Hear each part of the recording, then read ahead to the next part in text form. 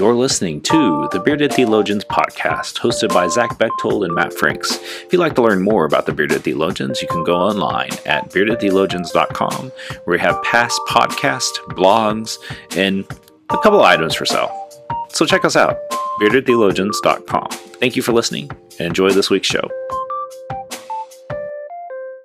You're listening to the Bearded Theologians podcast, hosted by Matt Franks and Zach Bechtold. So, Sunday in the liturgical calendar, it's the last Sunday of the liturgical year. And I know Zach is rejoicing and has a party planned full of cider and sparkling grape juice and hanging of the greens and all the things that go into I do actually. It's exactly what we're doing. Throw some soup in there and it's gonna be a great day. Soup, it's an amazing day.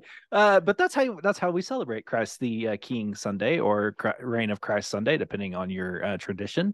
And we were looking at the text, and there's this really interesting text from Paul's letter to Colossians, or as some people might know it, Colossians 1, 11 through 20. I was trying to sound smart there, okay? You were, I heard.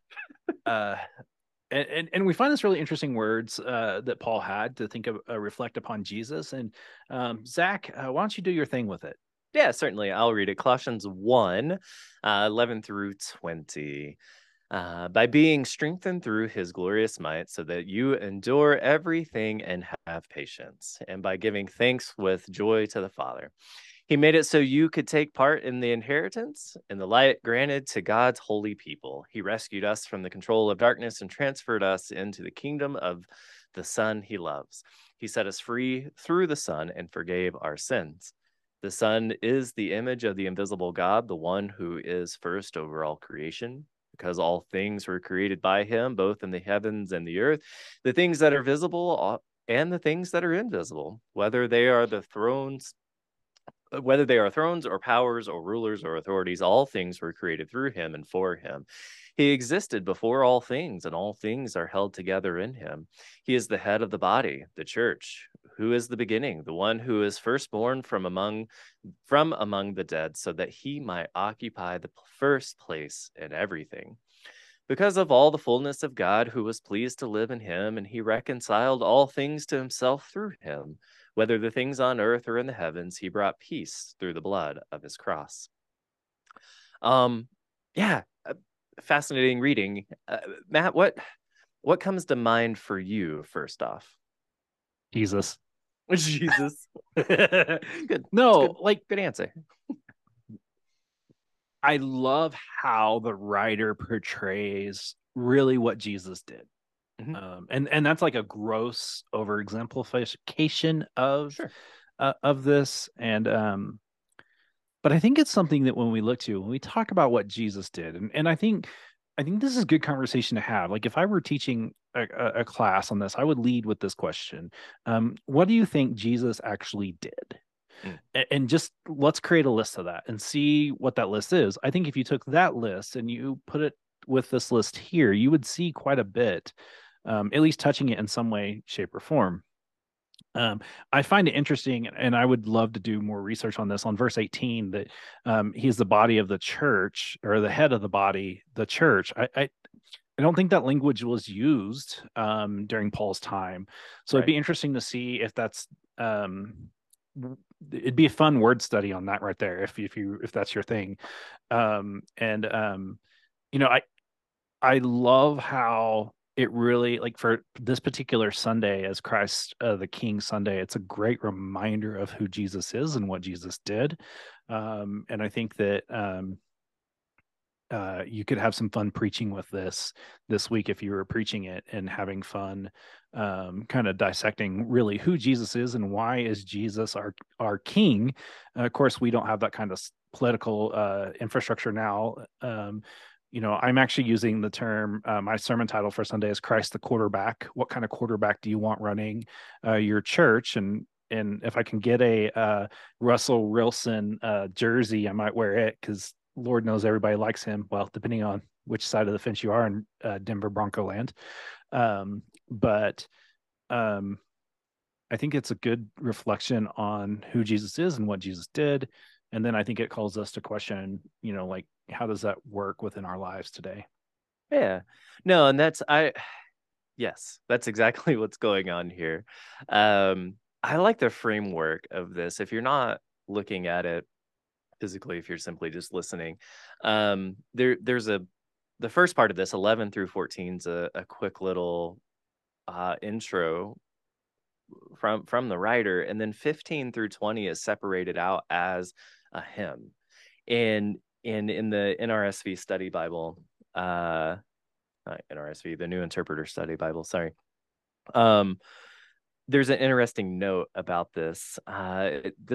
It talks about this doctrinal section discusses the nature of Christ, but not in terms of philosophical abstractions. Paul begins with a hymn focusing on Christ alone, but then describes Christ's work in terms of its implications for his personal ministry and for the Christian way of life. And I really, really appreciate that through this writing of, we're talking about Jesus in such a way that it's not out there. It's very tangible of, here it is. Here's the work and life and call of Christ in very real ways by retelling the story, like you said, Matt. And it's a real boom, boom, boom, down, kind of bullet point down the page. But if we look at it in the framework of a hymn, here we are, right? Here's this beautiful thing that hymns do. When hymns are written well, they tell the story, and they tell the story in such a way we can sing them, we can chant them, we can just be present with them in all the ways that we can. And you look at the context of the day, they weren't reading these things. They were still they're reading a little bit, but they were still word of mouth, right? People were still telling the story and doing it in such a way for people who couldn't read, who weren't super educated, and we're kind of all over the place, culturally and theologically. And so I don't know. I think there's some framework there to be unpacked about how we tell the story. In what ways do we tell the story that people hear? Yeah, and I think, like, the fact that this comes from the oral tradition, that it wasn't read, it was years before this was even considered read.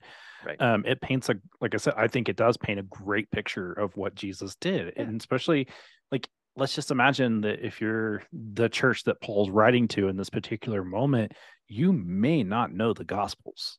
Like, Right. that may not, you may know a little bit about Jesus, but you may not know really Jesus. And I think that this would allow that broadening of the understanding to happen. But then, like, I think the other thing too is that it definitely adds to almost a high Christology of, like, this, Jesus is this. Yeah. Oh, 100%. Yeah. And neither one of us really have a true high Christology. We're in that medium to low range just because, well, it's just who we are. But I think that I'd argue I have a high Christology, but not the highest. I would say medium. Let's just call it medium Christology. You give me medium well, and you'll like it. Yes, you will like the fact that you are a medium Christology. I would consider myself medium to almost high in a lot of ways. I mean, you do have Jesus all over your wall, so that, like, bumps you up a little bit in that spread. But I think that could be a different podcast for a different day on the levels of Christology. But I think, when we think about this and we think about, this season that we're in, whether you're a liturgical church or not, it's a good reminder to remind ourselves, like, the importance of Jesus and why him being born is important for us, and what implications does that have for us as a community of faith. Yeah. Well, and what an interesting and fruitful way to end the liturgical season, to end the Christian year, in saying, here it is. Here's what Jesus did, and here's what Jesus does, and here's how this just lives throughout us as people, as the church, as the body of Christ in all of the ways. And then turn around in the next week and say, hey, there's hope on the way, right? There's Advent is here, and we're going to spend this time in hopeful waiting and anticipation to celebrate the birth of Christ, to start all over, to live into what we do in Christ the King Sunday, in retelling the story one final time before we shift gears to do it again. I don't know. I think that's really, it's like the people that put the calendar together were thinking. Must not have been a real church committee then. Right. It's like they had a plan. So we're entering into a season of Advent, and it's a brand new liturgical year. It will be year A, which is a fun year in my opinion. Not my favorite year, but a fun year. But Zach and I are actually, and would encourage you. I mean, I know we very rarely shamelessly plug our sermons, but I think this is one that we can do, given the nature of where it came from. This Advent season, we are exploring Advent through the lens of one of our good friends, Matthew Paul Turner, and his great children's book, All the Colors of Christmas. And would encourage you to listen to what Zach and I have to offer throughout this season, through our sermon reflections and series of looking at all the colors of Christmas. And that's a shameless plug of buying Matt's book and listen to our sermons. Yes. I think is necessary. And you can find Matt's interview on this on our website at beardedtheologians.com, where we have a lot of great content up and some really good dialogue over the last few years.